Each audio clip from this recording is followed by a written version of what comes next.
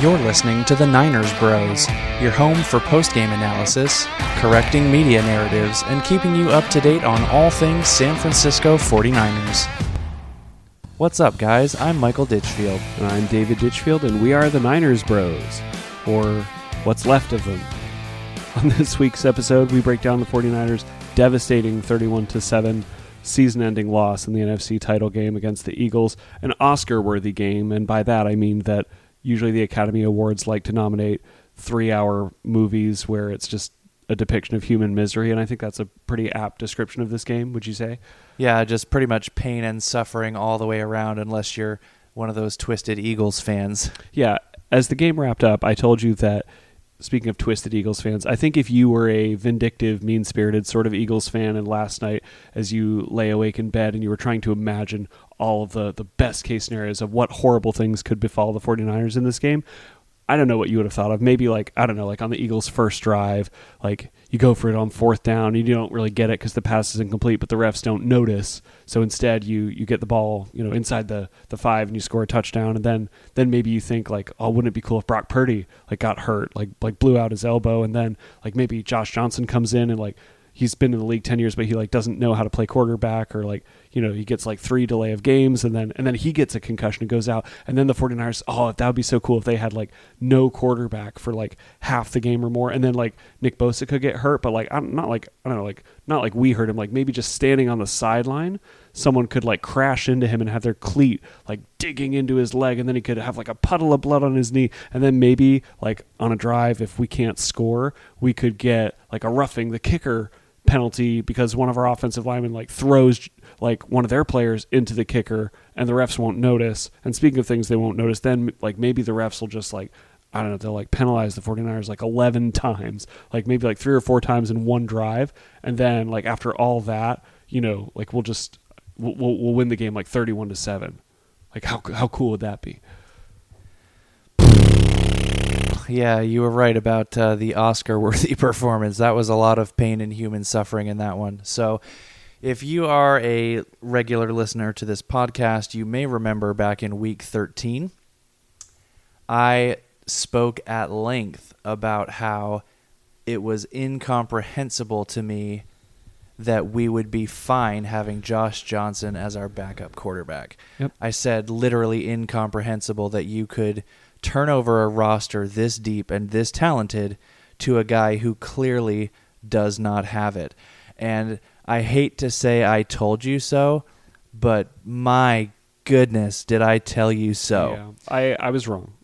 I fought you on that. I didn't want us to put in a claim for Baker Mayfield. I said, what are the odds that Purdy gets hurt? Well, he didn't right up until the game that mattered the most. Right up until he did. And it's so frustrating to watch. We've heard a lot of critics of Brock Purdy, or haters, I guess, if you will. There's no real fair criticism to have of the guy at this point. But haters saying, oh, well, it's just all the weapons he has around him. Look at Kittle, McCaffrey, Ayuk, Deebo Samuel. It's just the weapons. It's the weapons. He's got no talent. Well, enter Josh Johnson and look at what he did with those weapons. This guy looked utterly and completely lost, and that was before he had the brain injury. So he was absolutely atrocious in this game. There's no other way to say it. This man did not even take our offense to within sniffing range of a field goal. The game was over the moment Brock Purdy exited this game, and that is so frustrating for me personally because that's exactly what I said. I said if Josh Johnson is plan B and we get to that point, the season is over. It's just over. And I wasn't necessarily saying that Baker Mayfield was my favorite guy or the guy that we should go after. In the end, it didn't matter because the Rams obviously put a claim in for him way before the 49ers ever could have touched him. Yeah. However, I just was flabbergasted that Shanahan and Lynch would say that they were comfortable with Josh Johnson as plan B.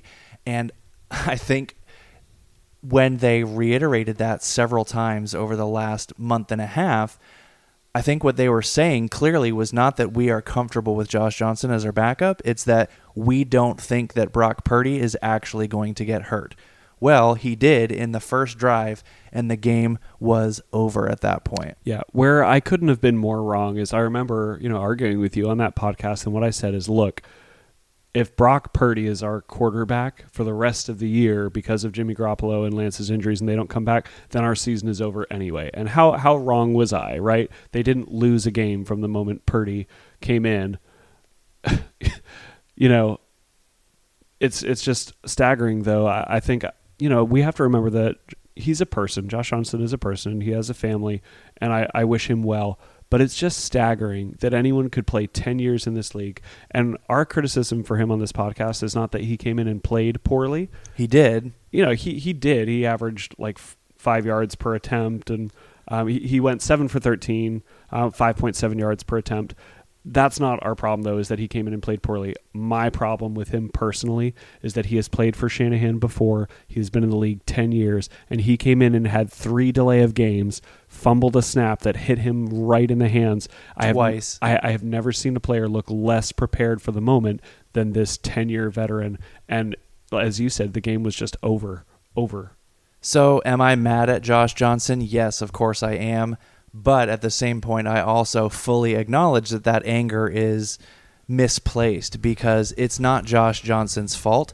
Josh Johnson has no business whatsoever being on an active NFL roster. Yep. Least of all, the best roster in the NFL, the most complete roster in the NFL, all pros at every single level, which is the San Francisco 49ers. This man does not belong on this football team, period. And the fact that he's on this football team is not his fault, okay? It's just not his fault. Does he suck at football? Yes, he does. He sucks at football. He is really, really terrible. That's not his fault. He's doing his best. He's a lot better than I am. He's a lot better than you are, but he still sucks. The problem is, if you are looking for a job and someone says, hey, I would like to pay you a lot of money to play a game for a living, would you like to accept this job? What is he supposed to say? No thanks. I don't really want to work for an amazing organization that's probably going to bring me fame and glory. I don't really want to provide for my family playing a game.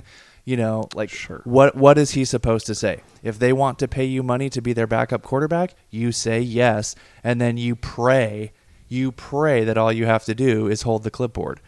Maybe he was hoping to get into this game, maybe when he was visualizing or dreaming. But at this point in his career, you can't even say that he's washed because he's not a has-been. He's a never was. Yeah. This is a career practice squad player who has never seen the light of day.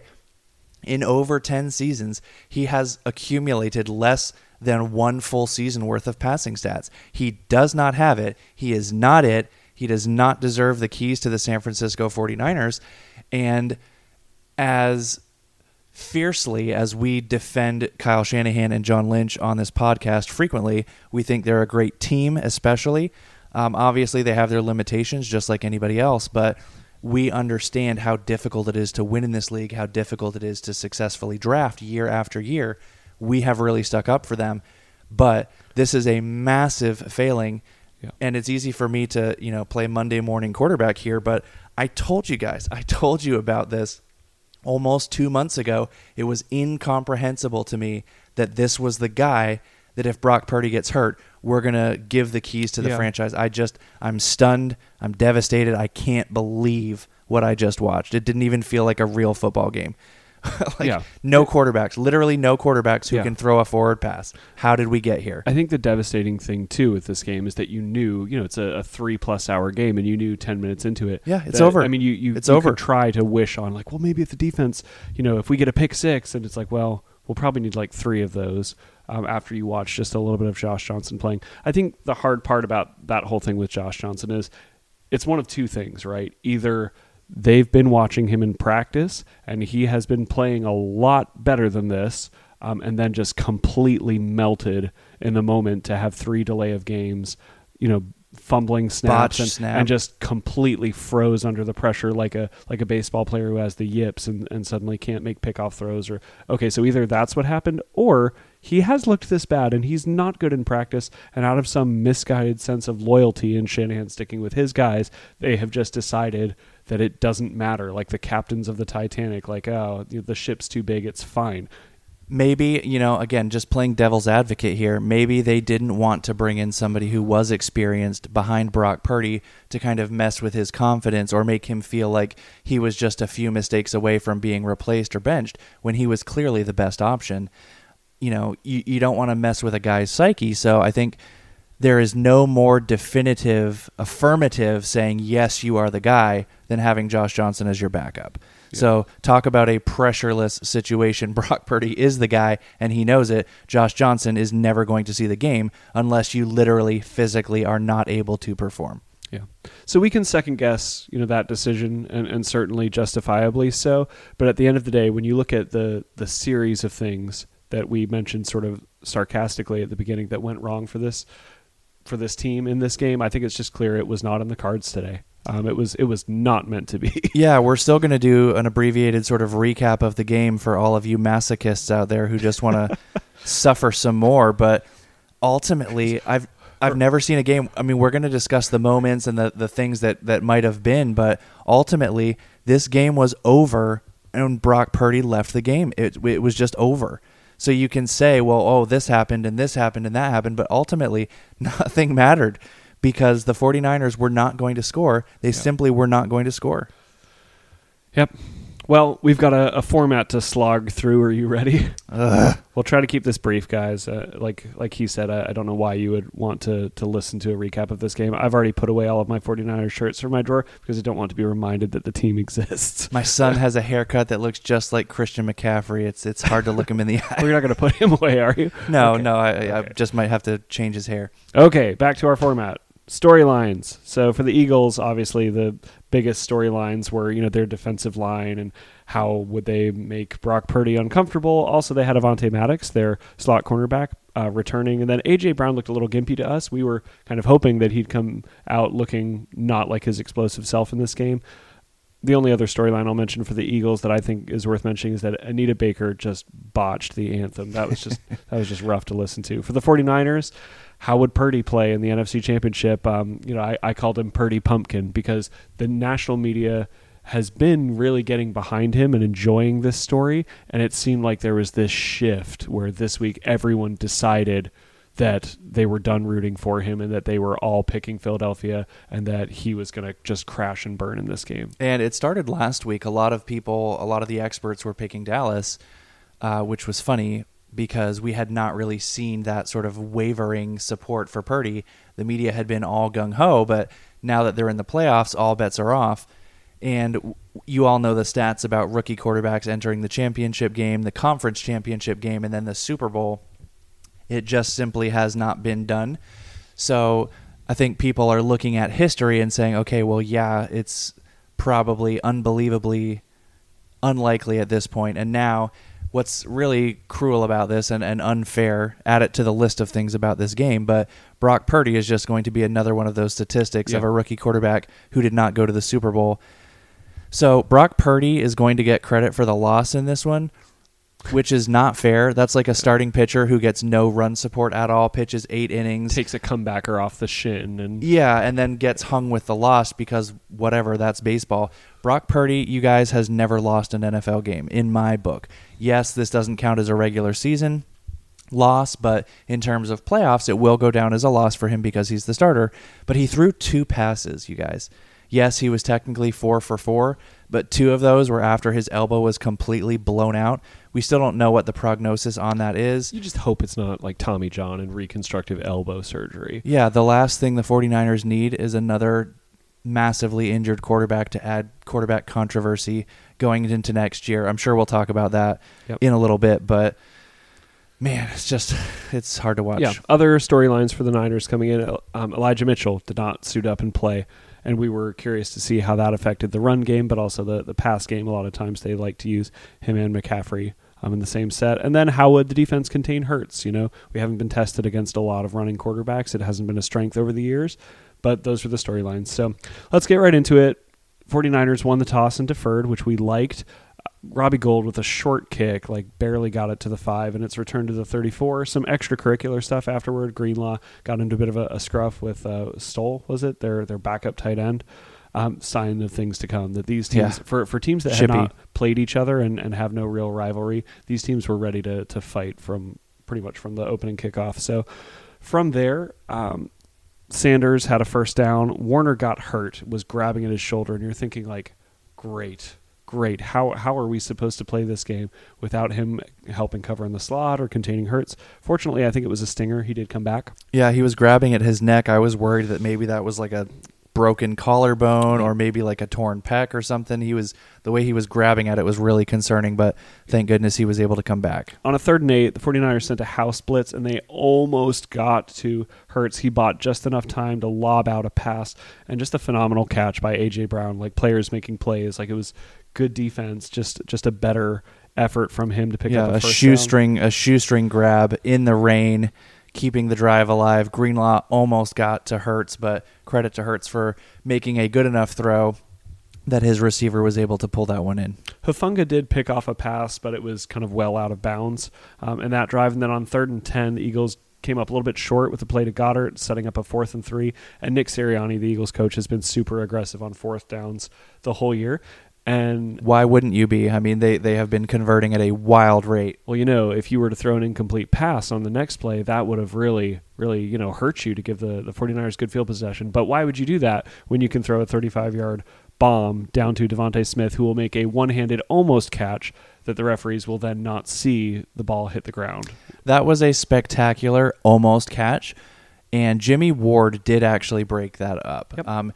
He got a little bit burned, kind of aggressive on the out route before he kind of turned it up the field. But Jimmy Ward is the one who actually basically, that should count as a PBU. He broke the ball up, and that was what led to what should have been the incompletion. The TV broadcast did an absolutely splendid job of never once showing the only angle that actually clearly showed the ball moving. They showed the replay like 14 times, but never showed one where you can actually see the ball. There was one time where they were going to show that angle, and right when the ball was about to hit the ground, they cut away to a different angle of the replay. It's like, what are you guys doing? Shanahan complained about this too, that they asked him, of course, all the hindsight warriors asked him, why didn't you challenge that? He said, well, I was the one that they were showing on the field. They were showing it over and over and over again, and we couldn't see the ball move at all. Well, naturally, they show after the Eagles then have Sanders walk in. After a freaking commercial break, they come back to after it. A commercial break, then they show us that obviously the ball hit the ground, which, again, this was not a 3rd down or 2nd down play where you can say, well, they would have scored anyway. It was 4th down. The 49ers would have gotten the ball. Instead, Eagles keep the ball inside, basically inside like the 5 or 6 yard line, and Sanders goes in untouched where 49ers linebackers are freezing, trying to watch out for Hurts, opens up a huge lane, and he goes in 7-0, exactly the way they would want to start the game. And Philadelphia's greatest strength, of course, is their O-line. We're not going to talk smack about that. Their O-line came out and performed. Kelsey had a Trent Williams-like highlight at one point in this one, just absolutely pushing Dre Greenlaw down the field like he was one of those training sleds. Their offensive line is spectacular. They have a better offensive line than we do, and they really showed up tonight. The Eagles had a bunch of basically easy sort of walk-in, untouched rushing touchdowns. But again, so frustrating. I certainly understand when you're Shanahan there not wanting to, first off, blow a timeout in what you would expect to be a close game, but also, you don't want to necessarily burn a challenge if you're not sure. He had no visible angle on it. The broadcast team completely just botched all of the replays. So they're watching that in real time upstairs as well. And a lot of times they're seeing those replays and then calling down and saying, yes, throw the flag. Well, the frustrating part of this is, he was motioning like after he got up. Devontae Smith, he was motioning with his hands like quick, get to the line, run a play, which wide receivers pretend like they think they caught it. Even when it hit the ground, they always think they caught it. He knew he didn't. He was signaling that he didn't. And still the 49ers prima donna's like everything is a catch if you're a wide receiver. But he knew that it was not a catch.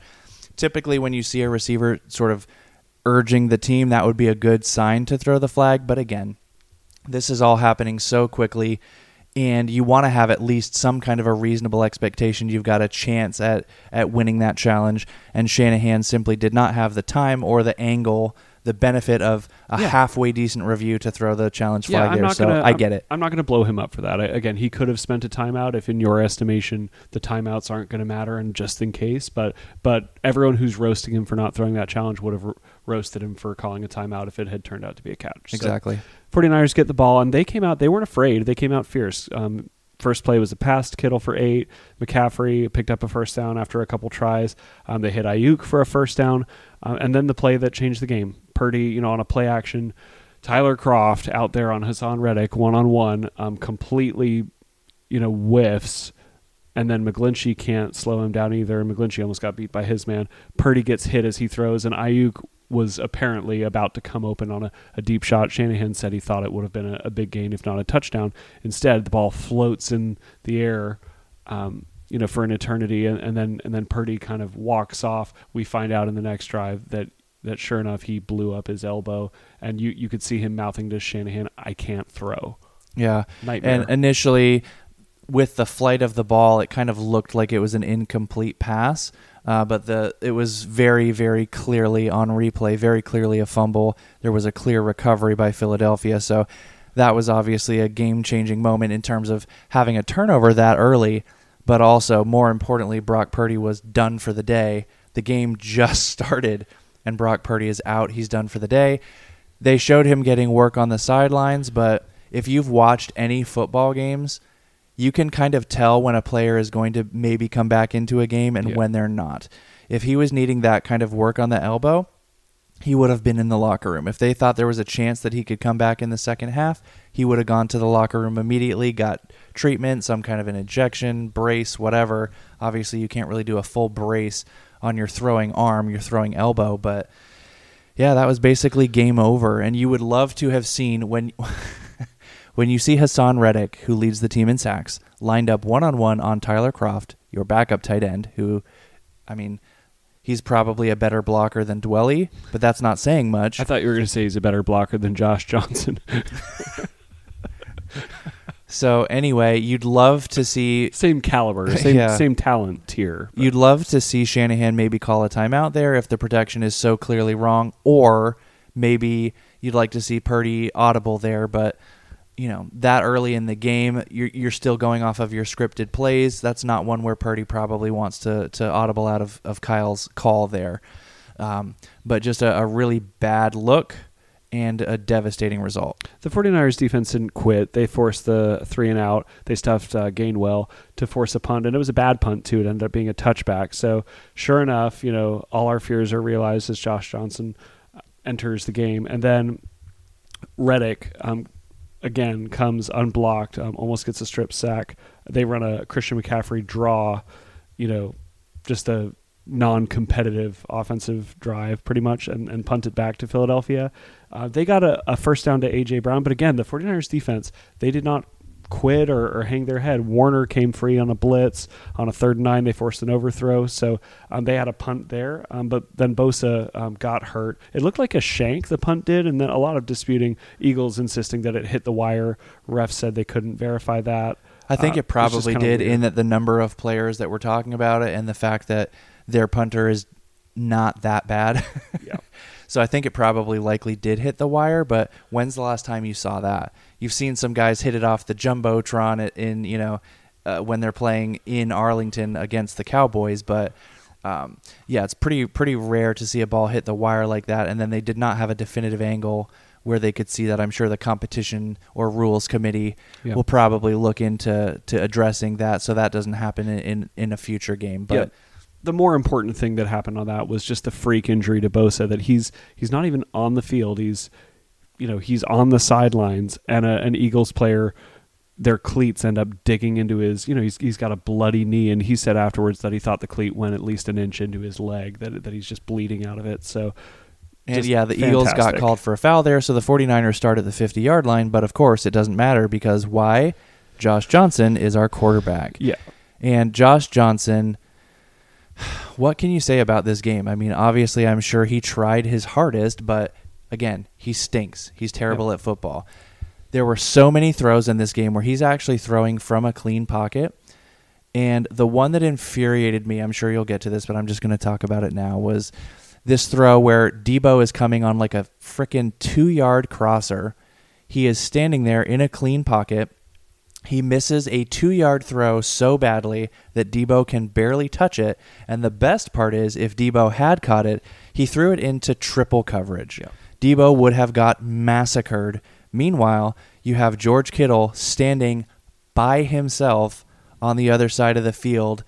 And George Kittle, the eternal optimist, the guy who is gung-ho for everybody, is bent over, putting his head on his hands. He cannot believe that they missed that throw, and he instead... It was designed to go to him. Yeah. I think that's where you have to give Purdy some credit. The old, well, anyone could run this offense.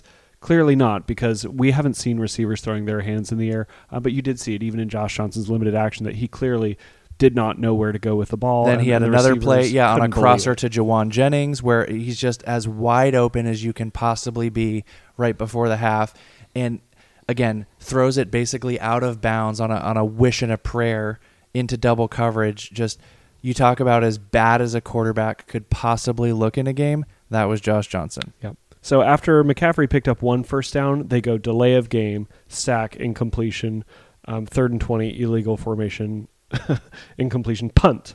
So that's fantastic. 49ers defense did force another Eagles punt there. So the 3 drives after you lose your quarterback, the defense forces 2 3-and-outs and a 1 first down punt. Give them credit. The final score is never going to show the story of this game. The defense was absolutely spectacular against this highly vaunted Philadelphia offense. Obviously, they put up 31 points, which is a lot, but when you consider that they were on the field basically the entire second half, and the 49ers, again, did not have a quarterback on the roster who is capable of throwing a forward pass. So when you get up and the defense knows that you're running it 3 times, I love how excited all the Philadelphia players were every single time the 49ers ran it on 3rd and 14 and didn't get a first down. Yeah. Like, wow, great job, guys. Like, I just wish I could have personally slapped a participation ribbon on every single one of those guys. Yeah. So the 49ers, they did put together one drive, in this game, but mostly, I mean, if you could even call it that, their punter really struggled even when he wasn't hitting wires. Ray had a return to the Philadelphia 45. I should mention, too, that with them backed up there, Lane Johnson committed false starts that were not called, and it was driving me crazy. They really should have been pinned even further, but whatever. They get a screen to McCaffrey for 9, and then a run for a first down, another catch for 9, a QB sneak forward, gets another first down, and then after an incompletion, McCaffrey made the 49ers play of the game with a ridiculous TD run. People that he either knocked over or stiff-armed or beat on that play included Epps, Darius Slay, and Gardner Johnson, a 23-yard touchdown where it was just super impressive, and it ties the game. So as badly as things are going, you go 7-7, and you try to talk yourself into, well, maybe if we could just do that, and maybe like if the maybe defense comes up big. The problem is the defense had already come up big. They came up with more stops than they should have had already to this point to get you tied to 7, and then of course that's when the wheels basically just came off. Got to give so much credit to Christian McCaffrey. He came in and absolutely changed this team. Yep. And what a spectacular run. That was like an all-time playoffs highlight run from McCaffrey that nobody's going to remember because the 49ers just got absolutely wrecked in this game. But Christian McCaffrey carried the ball 15 times for 84 yards. That's a 5.6-yard average in a game where we did not have a quarterback on the roster who could throw a forward pass. So just unbelievable what McCaffrey was able to do.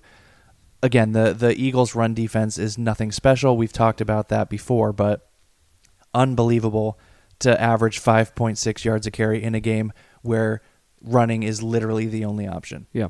The defense forced another almost 3-and-out, but on 4th and 1 from their own 30, again, Sirianni just so aggressive, managed to pick it up. Which is just very frustrating. It would have been great to get a punt there as the second quarter was coming to a close. Mooney Ward had great coverage on a deep shot to Smith. We should note he had a good game, very solid game. It was nice to see him return to form again.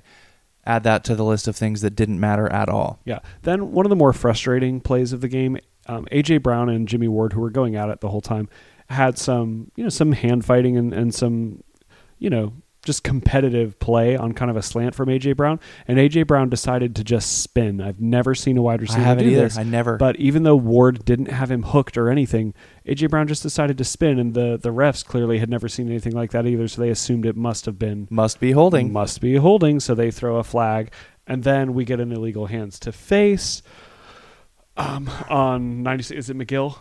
96. Yeah. So, and it should have been offsetting because he was completely being held on that play. But no offsetting penalties. It's just on the 49ers. There is a false start there, but then Gainwell finally picked it up a little bit. He had a first down, a 17-yarder, and then you get all the way down to the 2-minute warning.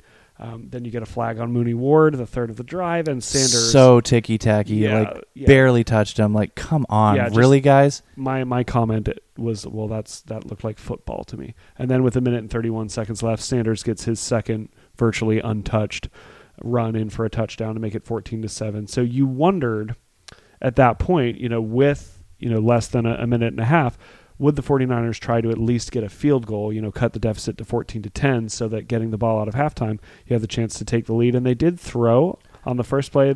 Josh Johnson, maybe his only... that was one of his maybe 2 acceptable throws in the game. They hit Debo for a first down slant, and then just the ultimate choke job there.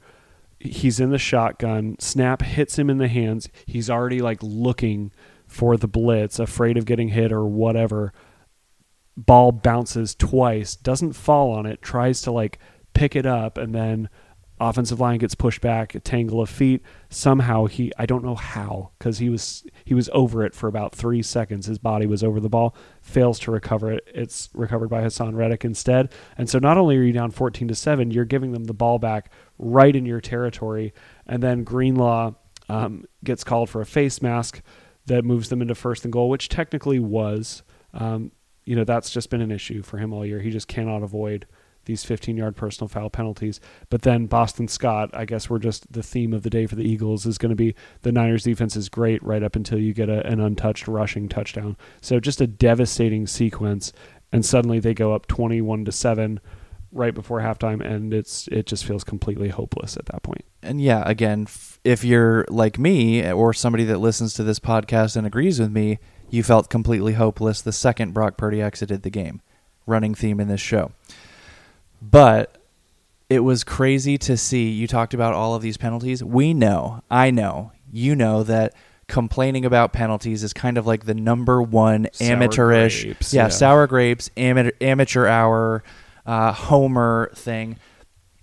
But we don't do that. We really don't. If you've listened to this podcast before, we always make a note of the penalties, but when the penalties are fair or at least questionable, we say that. We say, look, if you're a 49ers fan, obviously you like that call, not so much if you're on the other side. If it's any kind of judgment call or questionable, we acknowledge that.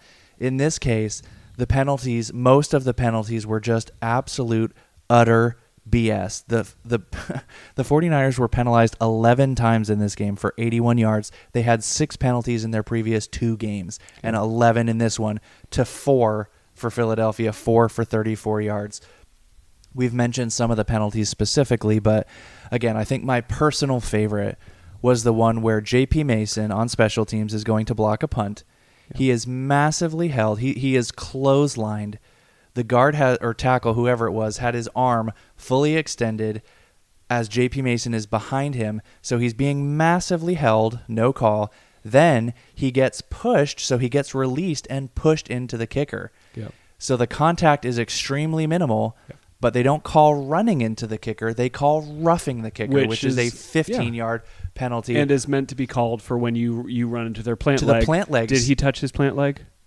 No. Yeah. No. So he ran into the kicking leg again because he was pushed. It should have been holding. It should have been holding on the Eagles, but instead we get the full automatic first down penalty instead of the 5-yard version, which would have made it 4th and 1. Would the Eagles have gone for it on 4th and 1? Yeah, probably. Would they have picked it up? Statistics say probably yes. That being said, that was a clear-cut case of just absolute garbage officiating. Yep. So I'm going to call a spade a spade. This was the worst officiated game I have seen for the 49ers this year. I agree. There have been times where we were penalized like 9 or 10 times, but a good majority of those were dumb plays by somebody, again, doing something stupid or, judgment calls where you can kind of see it either way. I don't know what the refs were doing in this game, basically, when you know that it's hopeless, right? Yeah, the game is over. Give us a chance. The game is over as soon as Brock Purdy exits the game. So give the 49ers a chance at least. Let them play somewhat. And for God's sake, call something on the Eagles. Like a false start, especially when they're actually committing. Yeah, like them. a false start or a holding or offsetting. Make it offsetting at least in some of these cases where the Eagles are clearly committing actual penalties. They had a guy jump offside on defense that wasn't called. So we pride ourselves on this podcast with trying to provide you with excellent analysis. But after the Eagles went up 21-7, here in my halftime notes, let me see what I have written down for stats. I have who cares?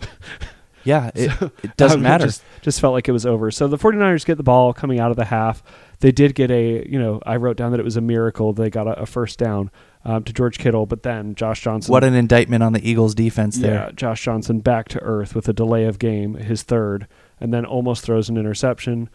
He gets hit, head goes to the turf, and Purdy comes in. Again, we're not making light of Josh Johnson as a person. I'm sorry for his family. I hope his head feels better in the morning. Clearly he's in the concussion protocol, but, so the 49ers end up, just having to give the ball back there. Philadelphia goes 3 and out again, and another horrible punt is returned to the 45.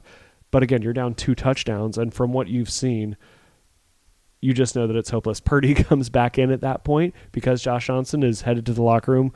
And I have written LOL in my notes. That was where the non-offsides was called, but Debo ends up with a loss of 4. So instead of having 1st and 5, you're looking at 2nd and 14. And when Purdy came back in, there was some quixotic notions of maybe it's gut it out. Yeah, he'll gut it out. He'll be able to throw. But he made one screen toss to McCaffrey where he threw it basically the way my wife and your wife would throw it, and it was very clear that was the best he could do. My wife has a little bit more zip than that. I'm not sure about yours, but yeah. So punt down to the 8. Philadelphia got a few first downs, and then there was that punt roughing that we talked about, where it's just infuriating. Anyway. A late hit on Hufanga later in that drive where the 49ers, you could see the frustration. I think they knew at that point the game was over. That was a late hit. It was like, if you're going to flag us for every little thing that shouldn't even be a penalty, fine. We will give you, I'll give you something to throw a flag for. And they started just kind of roughing up the Eagles. Yeah, we don't want to encourage dirty play or anything like that. But, he was clearly out of bounds and he didn't push him hard, but it was definitely a penalty. So there you go, right? We're not being homers. We fully acknowledge that was a late hit, should not have happened, and it was half the distance to the goal. If you're Huff there, I can't say I blame you. This was an unbelievably frustrating game where it feels like you're playing against the Eagles and the Zebras, and what are you supposed to do? Just what are you supposed to do in a situation like that? Yep. So Eagles score a touchdown there to go up 28-7. McCaffrey gets a first down, but it's the end of the third quarter. In the fourth quarter, Greenlaw was flagged for trying to punch the ball out. They said the whistle had blown. I don't know. They were very slow. I didn't hear it, and they were very slow to call forward progress. But field goal there. That was a theme in this game too. They were not calling forward progress at all. Christian McCaffrey got absolutely lit up on one. It's like, where's the whistle? He's been standing there for 2 or 3 seconds. Somebody comes flying in and knocks him on his butt. It's like, did you swallow the whistle? I mean, clearly you've been working it all night, but not on forward progress for some reason. So I don't know what's going on with that, but yeah. So anyway, field goal makes it 31-7. 49ers, they brought in McCaffrey, with a trick play in completion, and it was funny. The commentators, I had it written down, they said, what's the procedure for the officiating crew here after a scrum? And I just said, well, throw a flag on the 49ers. That was where Trent Williams just kind of lost his mind, with the Eagles. They were, that play, they didn't say a word about this, but that scrum near the end of the game where, multiple people were ejected, basically what happened was Brandon Ayuk, who I'm sure started it because he's got a mouth on him, but he got thrown to the ground well after the whistle. That wasn't flagged. But then when the 49ers tried to come to his defense, then suddenly, that's when the penalty flags fly. And Williams, he should have been ejected because he literally picked up an obnoxious Eagles player and threw him to the ground. But it's like, fine. If the refs aren't going to call them for throwing Ayuk to the ground, I'm going to defend my guy. At least give him something to think about. Would not let go. So Anyway, that was pretty much the game at that point. 31-7, season over. Eagles celebrating. There's not much to analyze from this game because it wasn't a game. The commentators were terrible too. I mean, what can you say in a game that is over, like with 5 minutes to go in the first quarter, as soon as Brock Purdy exits the game? Yeah. But they were gushing about the Eagles, and spoiler alert, the Eagles did not play well in this game. They did not play well at all. Yep. Their offensive line blocked well when they started in our own 30 or 20 yard line. But Jalen Hurts was off multiple times in this game. He missed every single deep shot he took massively. The one to Devontae Smith was, a nice almost catch, but that doesn't even count. His arm looked weak, not just on the deep shots, but on throws across the field. I just remember telling you, like, if the Eagles look like this in 2 weeks, they are going to get absolutely boat raced by whichever team comes out. Exactly, and that's the thing. Again, the broadcasters, Olsen has kind of become like this media darling where he's sort of taking over for Tony Romo in terms of the best sort of play-by-play broadcaster in the league. He was gushing about how great the Eagles were. Jalen Hurts had 121 yards for a 4.8 yards per attempt and a QB rating of 72.3. And that's the QB rating that goes up to 158.3, not 100, okay? So Hurts was crap in this game. Yes, he didn't really need to do anything because the 49ers did not have a quarterback who could throw a forward pass. However, again, 121 yards, no touchdowns, with a 4.8 yards per attempt. The leading receiver on the day for the Eagles was Devontae Smith with 36 yards, 29 of which were illegitimate because he did not catch the ball. Ball hit the ground. Unbelievable. 3.4 yards per carry for them. They really didn't do anything well. Nothing. Other than injure quarterbacks and say thank you to the refs for all of the penalties. That's basically what the Eagles did well. So all of that to say, in a game that went down as 31-7, if you watch the game and you're listening to the commentators, you're like, oh, wow, the Eagles, they really did. I mean, obviously the injury to Purdy was not ideal, but the Eagles really did play well. They didn't. They played pretty much like garbage. If they play like this against Cincinnati or Kansas City, they are going to get steamrolled. Yeah. The Eagles are better than this, and I think they can play better, but the 49ers clearly came out in this one. They had a plan defensively. They were executing outside of that first opening drive where they surrendered a touchdown. The defense was lights out. If Brock Purdy is even mildly healthy in this game, there's a really, really good chance that the 49ers are headed to the Super Bowl this week. And now, instead, you have yet again another quarterback controversy. So what do you do going into next year now that you have another quarterback who has ended the year injured? Yeah. Before we do that, I do want to get in one last gripe about the officiating. If we're going to go there, let's go there. That play where Josh Johnson got the concussion, Sue landed on him. Yep. He absolutely any other quarterback who is not Josh Johnson gets that call. Wouldn't have changed the outcome of the game, at all, but just worth noting, quarterback gets slammed to the ground, no flag. But yeah, as you mentioned, another quarterback controversy, and not just at quarterback, Jimmy Ward is a free agent. Mike McGlinchey, do you bring him back? Emmanuel Mosley is going to be coming off an injury. Are you going to pay Jimmy Ward like a cornerback or a safety? Yeah, Al-Shaair, Brunskill, Gibson, who was so good this year, Jennings. I think he's an unrestricted free agent just because he was a 7th rounder, so he doesn't have like the full 4-year contract. So a lot of decisions for the 49ers. We do have a lot of mid to late round picks to play with, but you do have to replace at least 2, 3, 4 starters or significant role players. So it'll be interesting to see that. But yeah, it's the quarterbacks again. What do you do about the quarterback situation?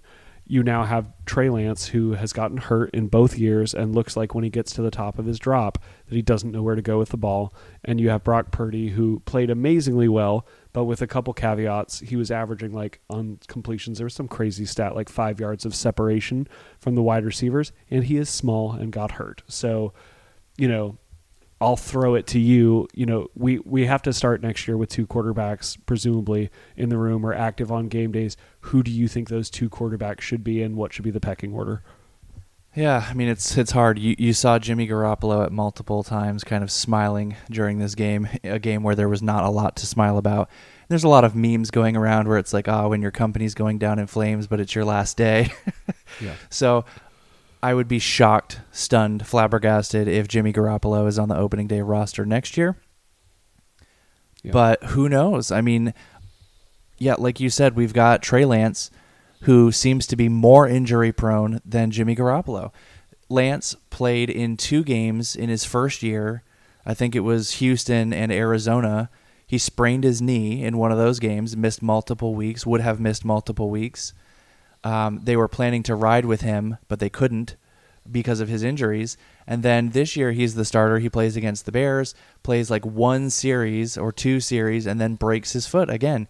So he is less durable than Jimmy Garoppolo. You've got Jimmy Garoppolo, who, again, there's just no way he's on the team next year, right? Yeah. And then you've got Brock Purdy. I think the one guy in that room you absolutely cannot afford to get rid of is Brock Purdy because simply the stats. At least he knows how to run the offense. Yeah, I mean, obviously he was surrounded by weapons, but again, what did Josh Johnson do with those weapons? Absolutely nothing. So you do actually have to have talent to play quarterback in the NFL, and maybe that's why there are fewer than 32 human beings on the planet who have that job. Everyone acts like, oh, well, it's the weapons. There are 32 quarterbacks, 32 human males on the planet who are playing quarterback, and not all of those guys are doing a good job. There are fewer than 32 good quarterbacks on planet Earth, okay? So Purdy, since he came in, basically led the league in any meaningful quarterback statistic. So if you are the best quarterback in the NFL of those 32, I think it would certainly be reasonable to expect that he is kind of the front runner for the job. I don't know with Trey Lance's contract and his expectations if they are going to kind of open that up to a QB competition in training camp. I have no idea. But once again, Kyle Shanahan is in this perpetual hell of unbelievably dramatic quarterback carousel and controversy. Yeah. So I'll put it to you this way. With the 49ers and the way we seem to just be sort of cursed with these injuries and the timing of this, are you comfortable with this defense and this roster coming into next year with Trey Lance and Brock Purdy as the 2 quarterbacks on the roster, or do you want to bring someone in from the outside? I'm more comfortable with Brock Purdy than Trey Lance. But you can't, if you try and trade Trey Lance right now, you're not going to get anything for him because he's super injury prone and nobody knows if he can play quarterback or not. Yeah. Brock Purdy, you at least know if he can play, but what do you do? I mean, like you said, if those are your 2 guys, what I would love to see is the NFL to get rid of this really stupid 53-man roster, but you can only have 46 of them active. Look at the product for the NFC Championship game. How many Americans turned off this game when they realized, okay, the 49ers do not have a quarterback who is capable of throwing a forward pass? How many Americans turned off their TVs or did something else or changed the channel? Yeah. You know, is it fair to say that it would be a better game if we maybe allowed teams to actually roster a third quarterback in cases like this and you're not penalizing them? That's what I would like to see. Not sure if that'll ever happen, but yeah, in terms of which quarterbacks you take into camp, I think Purdy is the only one right now of the 3 that you say absolutely is a lock guarantee to be on the roster. Whether you open up a competition with him and Derek Carr or Tom Brady or Aaron Rodgers, who knows? I mean, would you want to sign one of those guys, trade Trey Lance just because of the salary, and kind of go with a vet and keep Purdy as the best backup option? So with Lance, I think it's more of a dead money situation because of where he is with his contract. I just worry that if you're going into next year with this defense, so what? We're going in with 2 very young, injury prone. Now you can say, well, Purdy's not injury prone. It's like, well, he's slightly injury prone just by nature of the fact that he's 6 foot undersized, yeah, that he's undersized and he's going to get clobbered a lot. I just don't know how you just trust that fate will be kinder next year and you bring in 2 young, smallish or injury-prone quarterbacks. I think you have to at least consider bringing in Derek Carr, Tom Brady. Rodgers probably won't be available because they want to trade him to the AFC. But, okay, Derek Carr and Tom Brady, I think you have to at least consider it, in which case you have to pick one of the young kids to give up on, and I think it's obvious that you have to give up on Lance because Brock Purdy immediately becomes the best backup quarterback in football, as proven by the fact that he was the backup quarterback and took you on an 8-game winning streak as a starter. As a starter. So I don't know. Like I said, it may just be the emotion of the moment, but if it were me, I would very strongly consider bringing in someone and giving up on Lance, because if you don't, you are committing to having those two guys in the room and the risk of once again needing a third quarterback late in the playoffs. And after today, that cannot happen. One quarterback I will say that I do not want to see on the team is Josh freaking Johnson. I don't want him on the team. I don't want him on the practice squad. I don't want him on the coaching staff. I don't want him in any way affiliated with the San Francisco 49ers. You know, in The Incredibles, when it's Syndrome as a child trying to like ride the coattails of Mr. Incredible, and he says, "You're not affiliated with me." That's what I would like to do. Fly home, buddy. Fly home, buddy. I would fly home, Josh. You are not affiliated with us. If he is on the team next year, I am going to get on a plane from Southwest Florida, fly to the Bay Area, and pick it, get him off the team. I told you guys, I am so salty about this. You will never understand how salty I am right now. I'm just barely holding it together. I think somehow our listeners understand.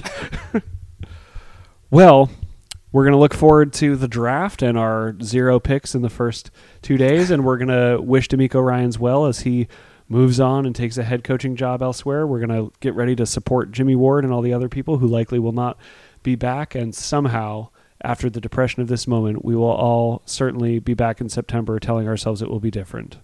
Even though it's really hard. It's so hard to make the playoffs. It's so hard to advance in the playoffs, to get to the conference championship, to get to the Super Bowl. It is so hard to get there and to be there, to clearly be a better team, and to lose like this. It's devastating. So if you're devastated, we feel you. Again, if you've made it this far, thanks for listening. I mean, we're talking about it. We're in the grieving process, but not sure what you guys are doing listening to this horrible recap of a horrible game. So anyway, thanks for listening, everybody. Not sure how many more episodes we're going to be doing after this. Certainly going to take a break after this week, again, to begin the grieving process, which I don't know where acceptance is, but I'm not quite there yet. Be nice to your families. Don't take it out on them. Well, that's going to do it for us this week. If you enjoyed our podcast, I don't know how you could, but please be sure to rate and subscribe on Apple Podcasts, Spotify, iHeartRadio, or anywhere you get your podcasts. You can also follow us on Twitter for more 49ers content and venting. We'll see you next time. We are the Niners Bros. Go Niners.